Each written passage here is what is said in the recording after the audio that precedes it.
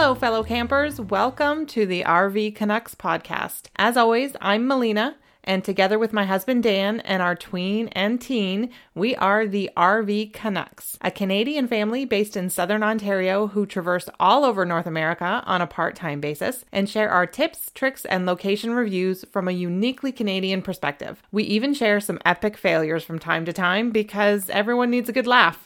June has been an epically busy month for the RV Canucks. Camping in Ontario has opened back up, so that means we've had to summarize the trailer. We're in the middle of presenting a 4-session RVing series for the Southwestern Ontario Military Family Resource Centre on camping tips, and we are recording some exciting episodes with guest contributors to make sure we're continuing to offer fresh new advice to keep you rolling. We've even managed to sneak in a quick camping trip to blow off the cobwebs. And on a personal note, we're ready to welcome Dan back into the country in the next couple of weeks after his military deployment, so there is a lot happening. With that said, today is episode 34 of the podcast, and we've decided to go all the way back to our archives to episode 4, where we talked about boondocking, to break out part of that episode as a standalone campground review for Bronte Creek Provincial Park. And we've done this for a few reasons. For one, it was difficult to find buried within another topic, which is something we've tried to eliminate as the podcast grows in maturity. And second, because for some odd reason, this park still gets a lot of unjustified hate from the camping community, and we'd love to set the record straight. And for any Americans listening, don't turn it off if you're planning on visiting Toronto or Niagara Falls anytime after the border opens back up. You'll want to keep this park on your radar.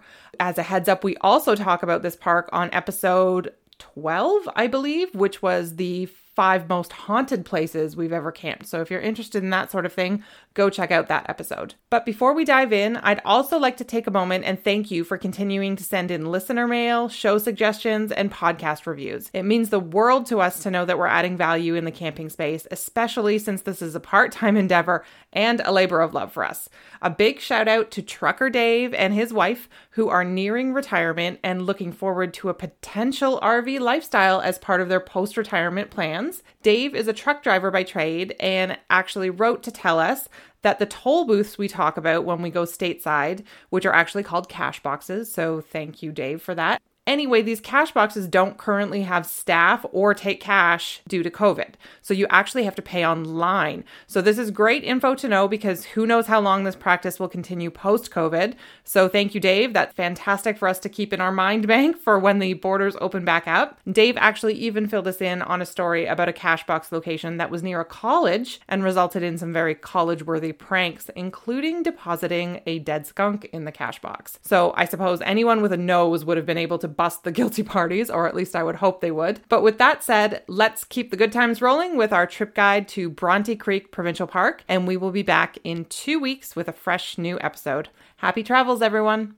We have rounded up our thoughts about our recent stay at Bronte Creek Provincial Park, which I would say was probably one of our more unexpected provincial parks that we've stayed at, meaning it was totally not what we expected it to be, but in a very, very good way. It was a really nice, pleasant surprise, I think. Yeah. Oh, totally. And for those of you who kind of aren't from Southwestern Ontario or haven't traveled here a lot, Bronte Creek is a provincial park, and it's basically located smack dab in the middle of the city on the western edge of Oakville, which kind of borders Burlington, Ontario. And it's almost a 6.5 square kilometer park. You know, it's something that you kind of drive past and kind of think, who would camp there, right? Like, don't people know that nature exists type of thing? And this is coming from 2 people who lived in the GTA. We just kind of, we lived there and kind of had never stayed there, just kind of having the same thoughts about it. But it's a really fantastic park to stay. Great for families, a lot of activities. There's 144 sites there, most of which have electric hookup. There's 4 campground loops. There's 4 group sites that each fit up to 25 people. There's 3 yurts. The campground side of the park has 2 comfort stations, and the day use area has 9 comfort stations. The day use area pretty much dwarfs the campground area in size, I would say. One thing to be aware of is that the day use park and the campground side are kind of separated by a massive ravine that goes down to Bronte Creek, and it's 115 feet deep. So there's really no good way to get from the campground side to the day use side on foot or on bike. So if you want to visit the day use side and you're camping at Bronte Creek Provincial Park, you kind of have to get in your car and you have to go on the highway and go down one exit and then get off and go around to the day use side. So that's something we spent the better part of a day trying to figure out how to get down to the creek, and we couldn't do that until we went to the day use side. But that being said, there's 5 different trails that total about 10 kilometers in different hiking trails and biking trails. There is a children's farm and activity center there. There is a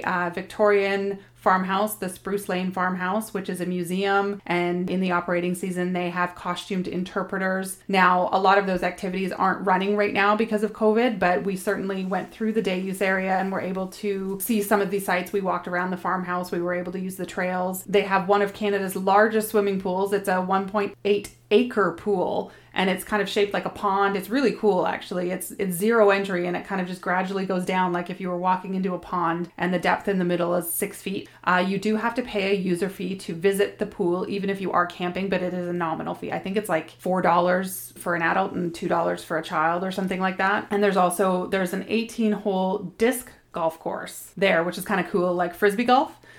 So there's a lot of cool activities to do. They have a ton of events. They run a maple syrup festival every March. There's ghost walks in August at the Spruce Lane Farmhouse, which was kind of cool and kind of creepy because it's right next to the Half Moon Trail. And in the day use area of the park and the ravine, they actually allow you to scatter ashes if that's your jam. So it would be kind of a cool place to do a ghost walk during the summer. There's a harvest festival every September. They do a campground Halloween in October. And of course, they have a Victorian Christmas set up at the museum as well. So there is a ton to do for families who want to explore the history of the area and the agriculture and whatnot. As far as the campground itself, what do you think, Dan? I think it was a great place. I think that if you want to explore Toronto and Niagara Falls and you're looking for a base camp, it's a great spot to be. I think that if you want to ride your bike or get out for a run on a few trails that are nice and easily groomed and get some exercise, it's a great place to be. First impressions driving in, I think the roads are nice and smooth. The campsites are pretty spacious. I'd say they're angled in a really good fashion, so it makes it easy to back up. I backed in one shot, which has never happened. So really easy entry for RV sites. And I think just riding around, I think most of the campsites look pretty level, reasonably good privacy. Listen, if you want shade, there's some shaded sites. If you want a nice big sunny site, there's some sunny sites. So I think there's a little bit of something for everybody. I don't think we were too far from a water tap, which meant we could kind of just top off with the water jug into the fresh water. From a practical standpoint, I would say as you depart the park, the dump station and the filling station for fresh water are both in line with each other. So it's only one dump station, only one filling station. So if somebody is filling water in front of you and you've just finished dumping, you're going to have to wait for them to finish before you can move on. But hey, like we told you in our previous episode, don't be in a rush at the dump station. Or when you fill and somebody's dumping, you'd have to wait before you can go in and fill. But really, listen, I went there a couple of times to dump the Lugaloo, the Honey Wagon, and I didn't run into anybody. So it never caused us a problem, I don't think. Right. But when you go in to camp, you're kind of basically doing a U-turn and you're exiting the park to fill up. And then you have to do another U-turn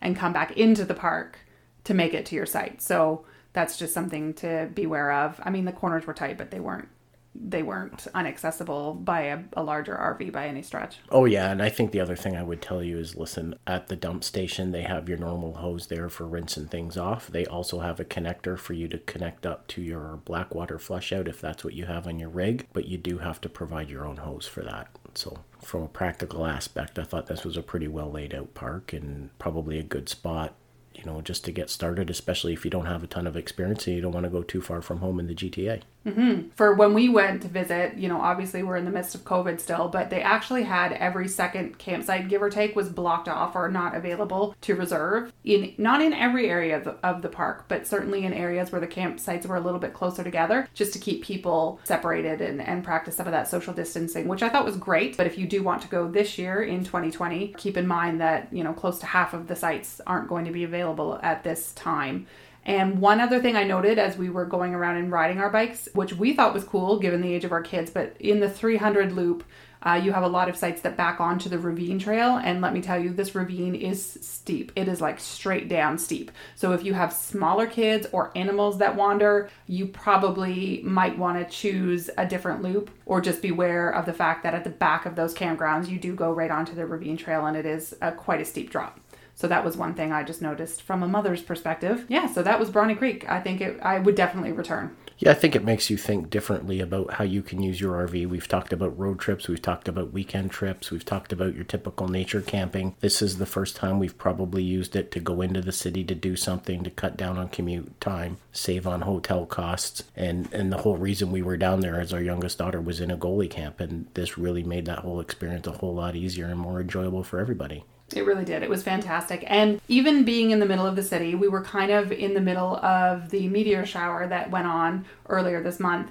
And we managed, well, I didn't manage to see any because I somehow happened to be looking in the wrong direction every single time there was a meteor. But Dan and the girls certainly saw a number of meteors in the sky, which we didn't think we would be able to, being kind of in the midst of the city with all of that ambient light. So that was kind of cool too. And that is our review of Bronte Creek Provincial Park. I will put links in the show notes to all of the things we've talked about, all of the reservation sites, and of course we'll do our campground review and write-up of Bronte Creek, where you can see some images and some other amenities of the park. Last episode we did say that we were going to answer our listener question on solar power. However, we decided to move that to next week's episode, which we are going to be focusing on a really good walkthrough of your trailer. So if you have just bought a trailer new, or you've bought it used and didn't quite get a great walkthrough, we're going to kind of look at some of the basic things, the basic operating systems of your trailers or your RVs, and kind of how to navigate them. You're going to learn from our mistakes, folks.